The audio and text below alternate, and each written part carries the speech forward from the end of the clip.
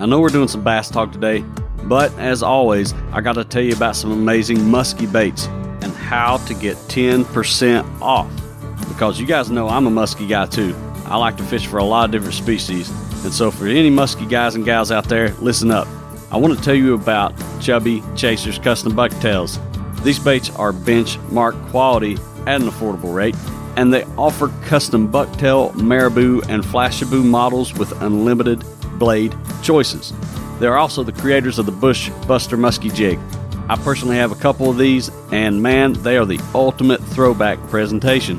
When a muskie rows in on the 8 and it won't eat, it can be very frustrating.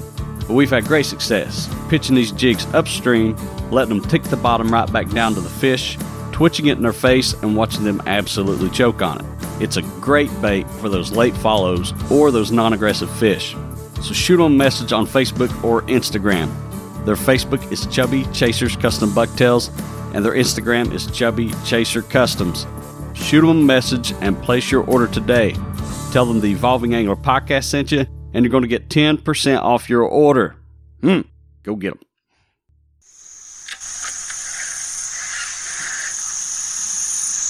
Oh, that was a bite.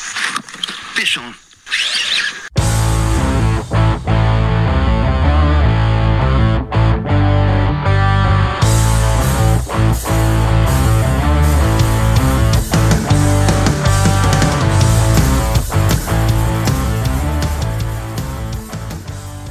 Hey guys, welcome back. I'm here with Mike Baird. He is the back-to-back winner of the BKBF Lake Cumberland event. Man, that is such an awesome feat to win that event back-to-back with all the sticks in the BKBF trail. So man, huge congrats on not just winning this year, but last year too. Was you kind of pumped to win it 2 years straight? Yeah, I kind of didn't know what to think just because conditions were different. I chased a different type of bass this time. And the big thing when I got to the ramp is I've never seen a 72-inch limit win before. I knew that I might get paid, but, you know, just experience tells you that that is never enough to win. And so I was just so surprised that that is what it took. It really was that tough of a day for everybody. And, I mean, they'll take it any way you can get it. So, yeah. Well, you know, I pre-fished the day before, and I was in conversation with maybe a handful of guys that were going to be fishing the event, and we all got our butts handed to us pre-fishing. Not one of us caught a fish, and I was like, this is going to be very interesting. And I told Dalton Rose, I think he only caught one fish. He was on the board early, but I don't think he got anything done after that. But I told him that night, I said, a full bag will win it. I said, I hope I'm wrong, and I hope a lot of us get on fish. I said, but after fishing it Friday, I was like, I think a full bag will win it. And he can attest to that. And I really, honestly, I'm like you. I'm shocked that actually you were the only one that caught the full bag, the 5 fish. Man, that's just crazy. Yeah. I stayed with a couple guys on Friday.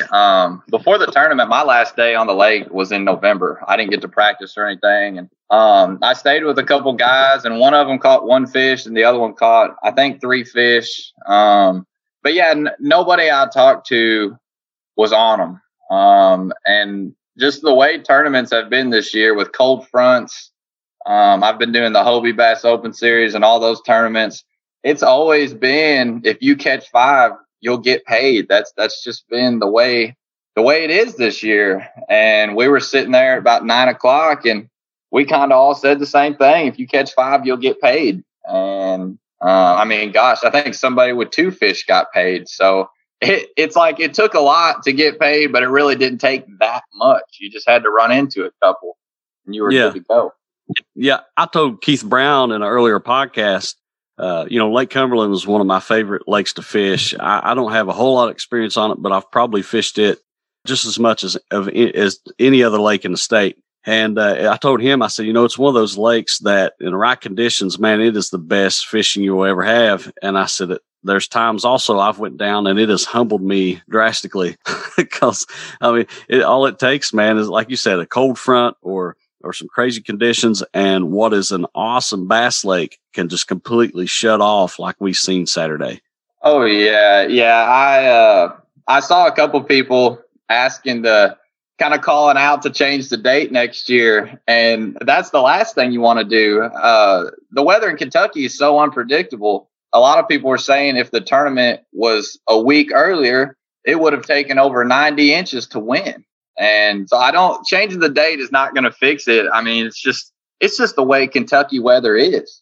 Yeah. When are we going to have another tournament on Cumberland with a cold front and 10-foot high water?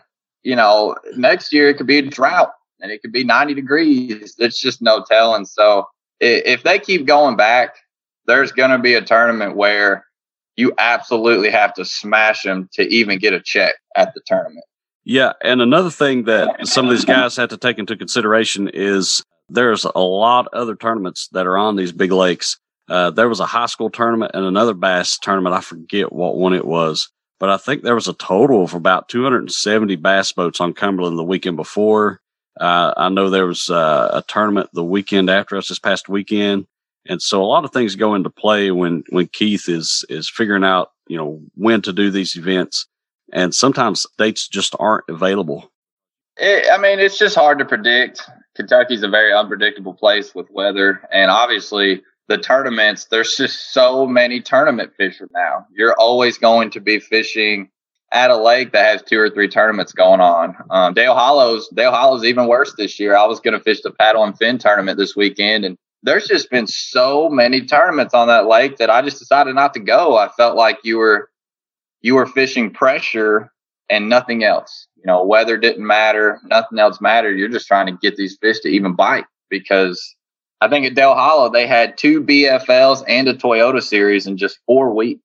And I think that's just the way it's going to be in the future. You'll have to really compete with other boats and pressure especially. And that's one thing that actually really affected what I did, is seeing what the bass boats were doing on Saturday. I think I probably caught a lot of fish just because I picked up on what they were doing. And so that alone made a big difference in what I did on Saturday. Well, you know, like I said, Friday I pre-fished. I didn't get on anything. I did notice Saturday, now during the event, I did get on some fish, but the only place I was catching these fish, and I don't know how it was where you launched or where you were at, but the coves, backs of the coves in particular, where I was at, it wasn't really a place I was wanting to target main points, secondary points, and things like that. And I didn't care to fish the backs of these coves, but there was so much debris of leaves and trees floating around. I was punching a jig. Man, I threw everything. I threw the book at these fish. And the only thing, not to get ahead of myself here, but man, the only thing that put fish in the kayak for me was a little pink Ned rig. And at that, it was little spots, you know, and they were right on the bank. I didn't catch anything over 11 inches. I think I caught like 7 total. But the conditions on Lake Cumberland were pretty rough. You know, you had all this flooding that had come in and raised the water. I don't remember exactly what the water level was, but I think it was somewhere around, 12 feet or so above summer pool. And yeah, it was at least 10, and it went down about 6 inches during the day on Saturday. I started to notice like the wet spots on the trees. They had the floodgates open on Saturday, I believe. And it was actually dropping while we were there. Yeah.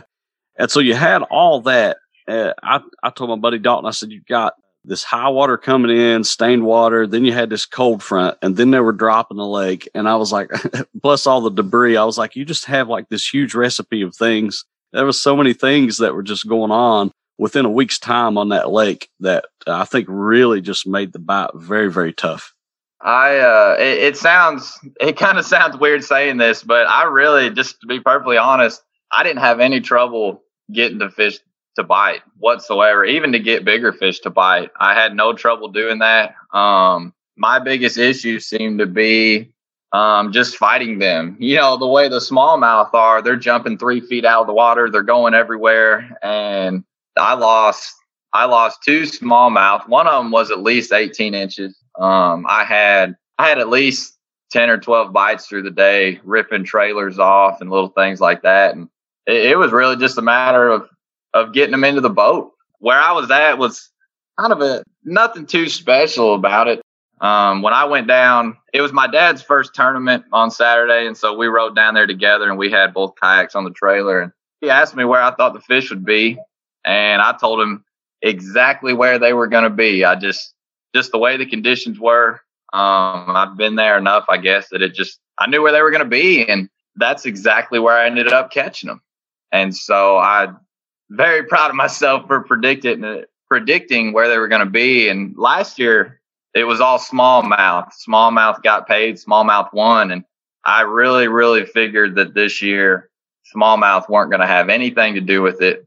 And that really seemed to be the truth for the most part. I didn't really get into many smallmouth at all, except for like 2. I think I submitted just 1. Yeah. So that's one of the reasons why I launched where I did, is I knew there was probably a higher population of largemouth, which was what I was targeting. I don't know if that's, it sounds like it's kind of the route you were going with. The fish you were targeting was probably more centered around largemouth. That's what I was trying to do. And obviously it didn't work. And you know, you talking about you predicting where they were. It just goes to show your experience on that lake and knowing what these fish are doing, how it really pays off and really sets you apart from a lot of guys that was fishing this event, including myself. And it shows why you're back-to-back champ on this event, on this lake. It really shows, you know, type of angler you are when it comes to Cumberland, and you're going to be a force to be reckoned with in the future on that event for sure.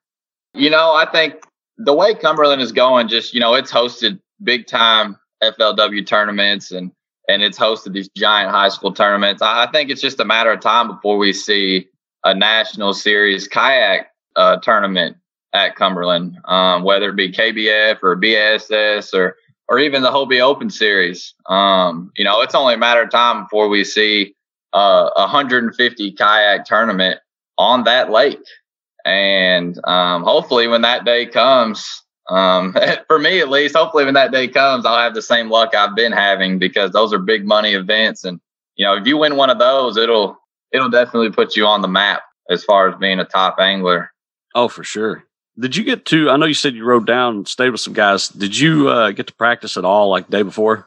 I had 0 practice. The first time I laid eyes on that lake since last year was when we arrived at our cabin. It was kind of overlooking the water. That was the only time I had seen it. The way I view Cumberland and some of these other rocky like clear lakes, I feel like the fish really don't move out and in with these cold fronts. It seems like they always move up and down. And I think what a lot of people, Cumberland is all the same. Like everywhere you go on each half of the lake is the same. You're going to fish the muddy water and the river type stuff up by Burnside. If you go down to the dam, you have just like 100 miles, it seems, of shoreline, and it's all the same. And I think a lot of people get spun out down there because if you do something in one cove and it doesn't work, what are you going to do? Just go to the next one, which is exactly the same.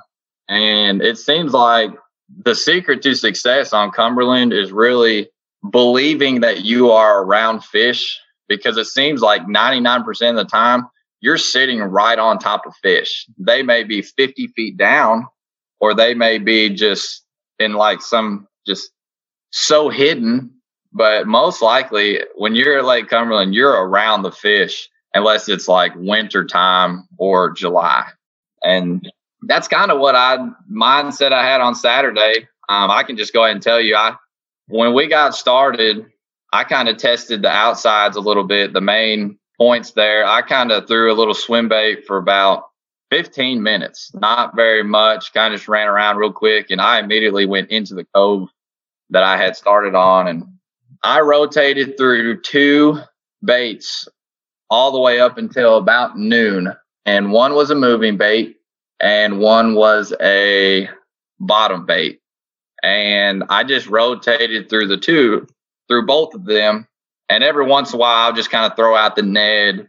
You know, I'd kind of just throw out, I had like a 14-foot crankbait on. I would just throw that out and mix some stuff in. But what ended up happening is the moving bait, I was catching only largemouth on that. And the bottom bait, I was catching only smallmouth on that. And so I would go into a cove, into a little, like a pocket or a drain area where it was shallow. And I would just fish with the moving bait, and I would get some largemouth, and then I would fish the bottom bait, and then I'd be hooking smallmouth and stuff. And that's really how I ran all the way up until about noon when the wind started, because it got kind of windy out there once the sun got high. And so that's really how I ran my morning. I'm not sure what some other people did. I know you said you were throwing a Ned rig for a while, but I really didn't get any other bites on anything else. It was just those 2 baits in the morning until the wind started up and I switched to a spinner bait. I noticed some bass boats were coming through, and some of these bass boats, and I see it everywhere I go, they just run the bank so fast.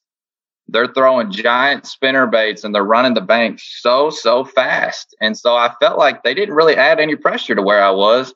And so I would just go right behind them, and I was catching fish right behind them simply because I would just be picking apart, every single square foot of the bank, because I really felt like there were fish there.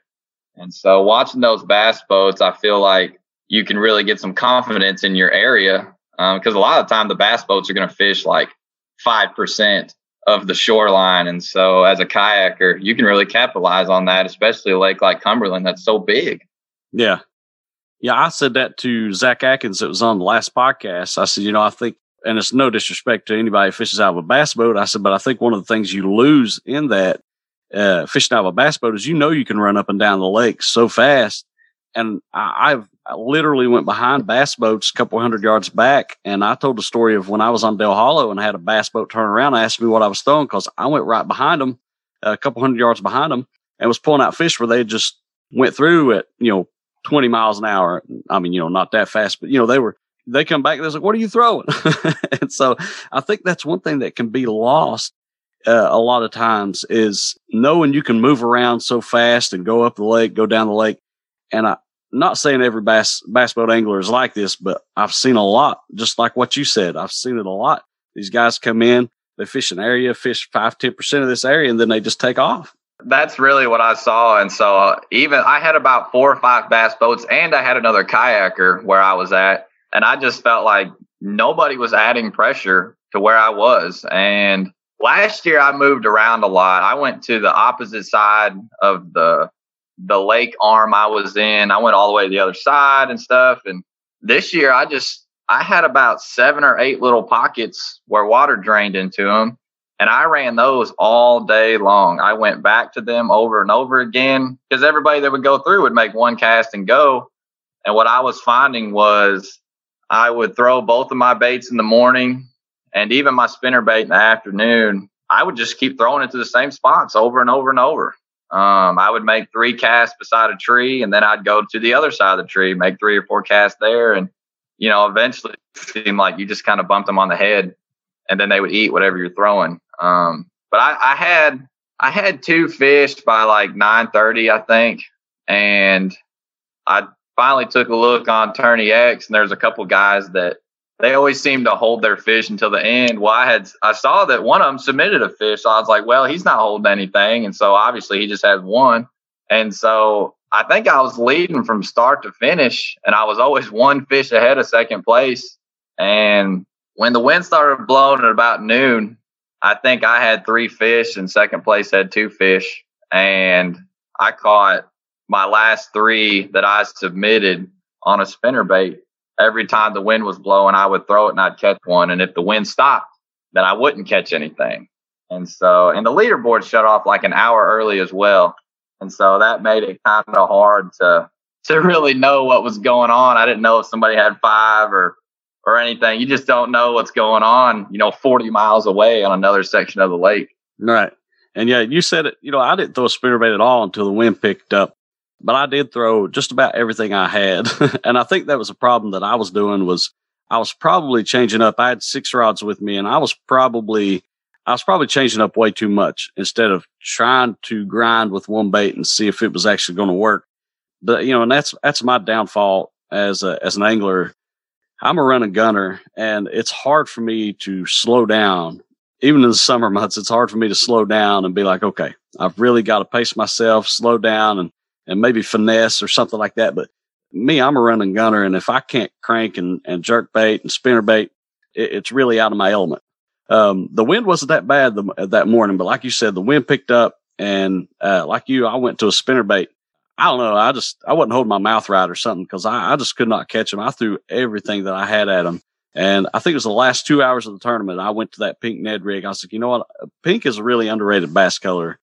I've caught a lot of even big bass on a pink Ned. So I was like, you know what? I'm going to change it up. I went to a pink Ned and I started pulling fish in the kayak, but there wasn't quality fish. Yeah. I noticed. So when the wind started blowing, I picked up the spinner bait, and I always kept my other two available. And when the wind would blow, I would throw it. And as soon as that wind stopped, because it was kind of on and off, as soon as the wind stopped, I'd put it down. I wouldn't even throw it anymore. And, if the wind didn't blow for 30 minutes, I didn't fish it for 30 minutes. But I did notice, kind of like what you were saying, as the day went on, the size fish that I was catching, it got smaller. And I think on Tourney X, as you go through my 5, I think the fish get smaller as the day goes on. My biggest fish that I had hooked was at like 10 o'clock. And they fell off drastically. I think one of them was like a small spotted bass that I submitted. Yeah, I really couldn't find the big ones. And whoever finished second place, I don't remember who it is, he had 4 big fish. That'd be Paul Averill. Yeah, he had 4 big fish, and I just couldn't believe, basically it was 5 small ones versus 4 big ones. And so I don't know where he was at or anything, but that was pretty cool that he was able to catch those 4 big fish because, I hooked a lot of fish, but I really didn't get around anything consistently, 18 inches or anything. I had 1 and that was it. Yeah, he was on your heels practically all day. And I'm usually not one to just check the leaderboard, but I think it was like 2 hours into this event, I was like, surely I'm not the only one struggling. And I checked the leaderboard, and I knew you had a fish, Dalton had a fish, and Paul may have had a fish. I can't remember exactly who had one, but I think there was only 3 anglers 2 hours in that actually had 1 fish. And I was like, wow, this is definitely going to be an interesting day. And so, as the day went on, a couple hours later, I checked it again, and I was like, this ain't good because everybody was feeling it. And you got the full bag, you got 5 fish, but it seems like even at that, if my memory serves me correctly, right at 50% of the guys fishing this event didn't get a fish on the board. And I think 24 zeroed. Yeah, and I think 9 of the guys that caught fish only had more than 1, and the rest only had 1 fish. So that just goes to show you, man, it was a very tough bite. Yeah, I've been working really hard the past season or two to not let lost fish bother me. It happens to everybody. You can watch any Bassmaster Elite Series or Major League Fishing. Everybody loses fish. It's usually the big ones that get off. And I had that one smallmouth get off at about 10 o'clock. That was the biggest fish I hooked all day. And I tried not to let it bother me, but I just knew how hard it was to get big fish to bite on that day. And so, I caught my second fish and I'm like, that could have been my third. And when I caught my 4th fish, I was like, that could have been my 5th one. And I was just through the roof excited. When I got that 5th fish in the net, I was looking at it. I was like, you're going to be 12 inches, whether you like it or not. And it ended up being like 12 3/4. But, sometimes you'll get them in the net and it'll just look like it's 10 inches or something. You'll just look at it and you're like, oh, this one's not going to measure. And you just never know what to expect when you're getting on Tourney X. Last year when I won down there, I had, I think, over 80 inches in the first 2 hours. And I didn't submit any fish because I was on them.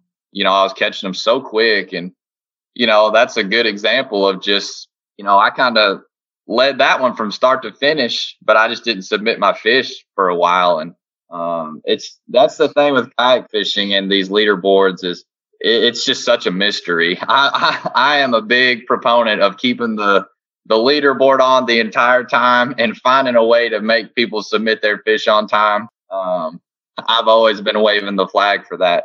Yeah. I always panicked that like somehow something would happen and I wouldn't get my fish logged on Tourney X. So I'm one of these guys that log them immediately if I can.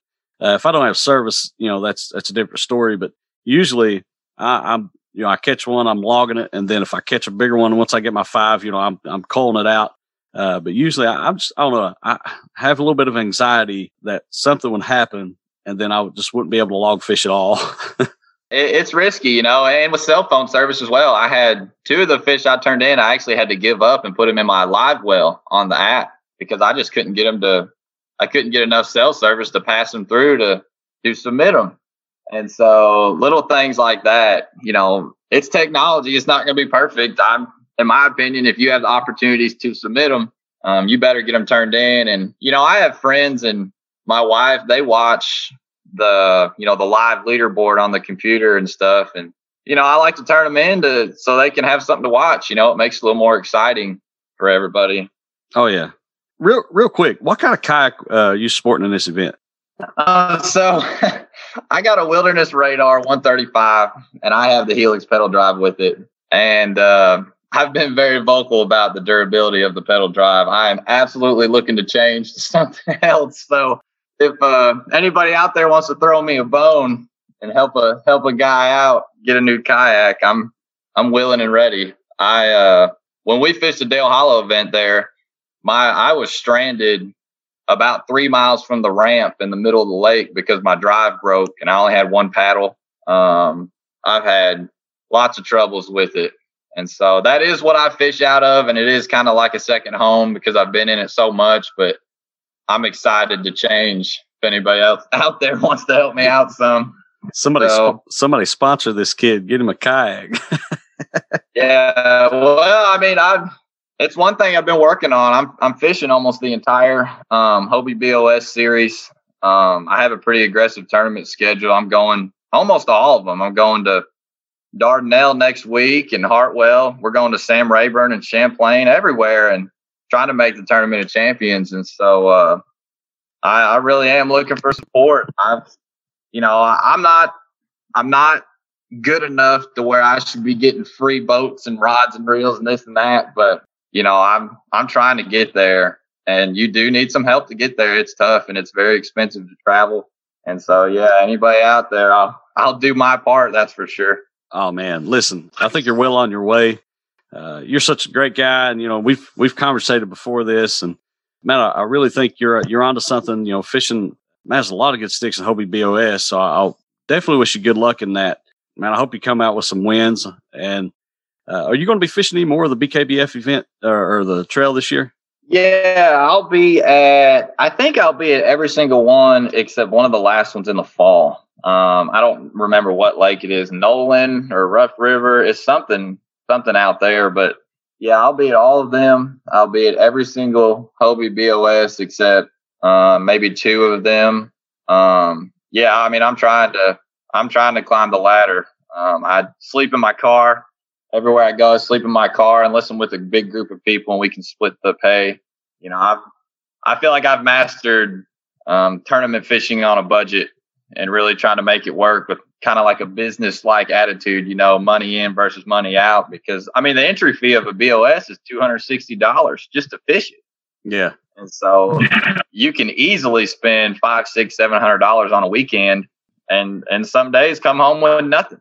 And so it gets pretty tough. It gets pretty tough out there if you want to truly try to make it as a, pro angler, to say. So I hear so many times people say, man, this guy's living a dream, or this guy's living a life fishing for a living, or, fishing events, but they don't understand the struggle. And, I'm not a caliber fisherman that you are, but fishing even these small events that are, 2 hours away, it takes a lot of toll on you. And so to do that all the time, man, it's mad respect to these guys that are fishing these big trails constantly, and these events that are like all over the nation, that travel so much, and guys like you that are doing this thing like you are. It's mad respect because they don't understand the grind that takes place and the sacrifice that takes place. Like you said, sleeping out of your car. These events cost money, a lot of risk, paying so much into an event. And like you said, not coming away with a check, it's enough to get a man down for sure, and to maybe contemplate not fishing another one. Yeah, that's it's so much the truth. You got your handful of kayak anglers that they stay in houses with other people and stuff like that. And I got to do that this year. I split a house at Lake Seminole with some people. And, I think I've had some people tell me, you get to do it because you're rich. You get to do it because you're so lucky. And like, I'm a teacher, I don't mean an elementary school teacher. And I don't get a lot of personal days neither. And so a lot of the national tournaments, I'm driving through the night. I'm sleeping at truck stops. I think the Hobie BOS at Watts Bar, that was probably one of the tougher trips I've had because it was so cold. I woke up in the morning and I turned the car on and I put the defrost on. And what was happening was the ice was not on the outside of the car. The ice was on the inside of the car from having my windows cracked. And just little things like that. It's very, very tough unless you want to spend, $1,000 a trip and have, a great place to stay and stuff. And so it's not uncommon for me to pull out my little hot plate and a pan and just sit next to the car and, cook my meals and stuff like that. And it makes it a little easier to keep going because you're not just putting yourself in debt and stuff like that. And so that's why it is important to get any type of support. I still fish with very, very beginner level reels and rods. I recycle line a lot. And I try not to buy tackle neither. I really try to not lose stuff and really just keep an eye on what I truly need and what I want. Yeah. I'm with you. I use a lot of, I think most of my bass rods aren't more than $50-$60. And I grew up throwing a lot of baits on a spin reel. And so, I'll throw a bait caster too, but I've said before on the podcast, like jerk baits, for instance, I know a lot of guys that throw a jerk bait with a bait caster. I'm just right at home with a spin reel. And, I don't know, everybody has their own thing, but, most of my gear that I'm throwing these baits on is not very expensive gear. My reels and rods, I'm like you, they're about entry level. Most of the stuff could probably be bought at Walmart or maybe at a yard sale. I don't know. Yeah, no, I mean, that's the truth. And, I'll be the first one to tell you that it is so cool to have the nice stuff. It's cool to have the Mega Bass jerk baits and the G Loomis and the expensive St. Croix rods and everything. But you do not need that stuff if you want to be successful in this. You do not need that stuff at all. I still fish with Black Max and Silver Max reels. I have Bass X rods. You do not need that stuff. And anybody that says you do is just pulling your leg. Now it helps. It absolutely helps. But I've come home with some good paychecks from fishing tournaments, and I did not have, premium equipment and stuff. I use Bernie's River Stick. I don't have a real power pole.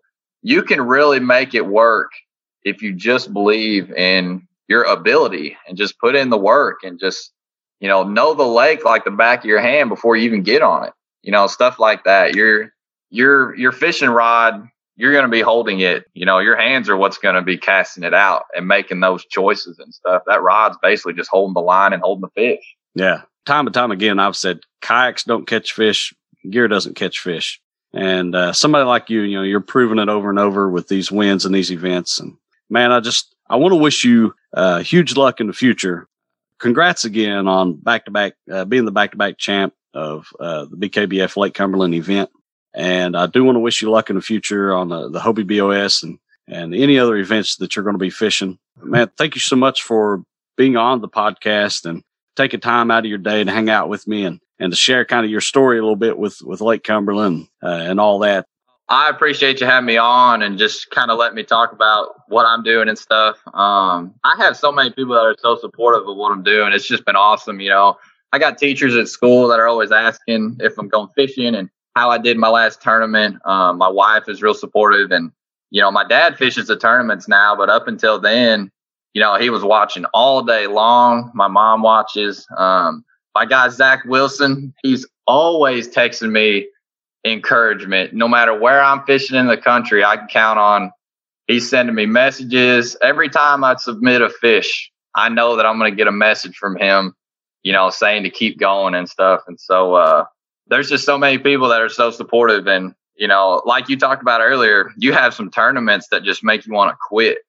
And you really got to have some people that tell you, you know, it's okay. And, you know, you'll get it next time. You know, I've zeroed twice this year already. And here I am, you know, I just won a good paying tournament.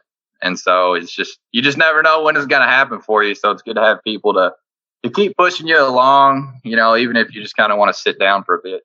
Oh, yeah. And, you know, to anybody listening, if you are fishing events or new to kayak tourney fishing or tourney fishing in general, don't get discouraged on those 0 days. And even the pros, zero. Even the pros bomb events. It's going to happen. You know, nobody's got it all together on every event every time. And that's why fishing is fishing. Nobody knows exactly what they're doing. Yep. And it's just part of the grind and part of the process of being a tourney angler. So you may bomb 20 times. It's all right. Your day's coming. Keep grinding. Yeah, that's exactly right. Well, man, listen, I won't take up any more of your time, but I definitely appreciate you hanging out with me. And once again, I wish you huge success in the future.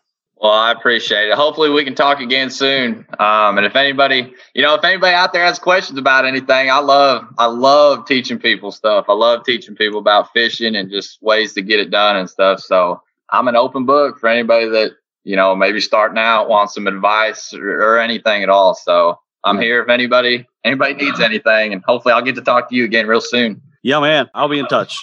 All righty. Sounds good.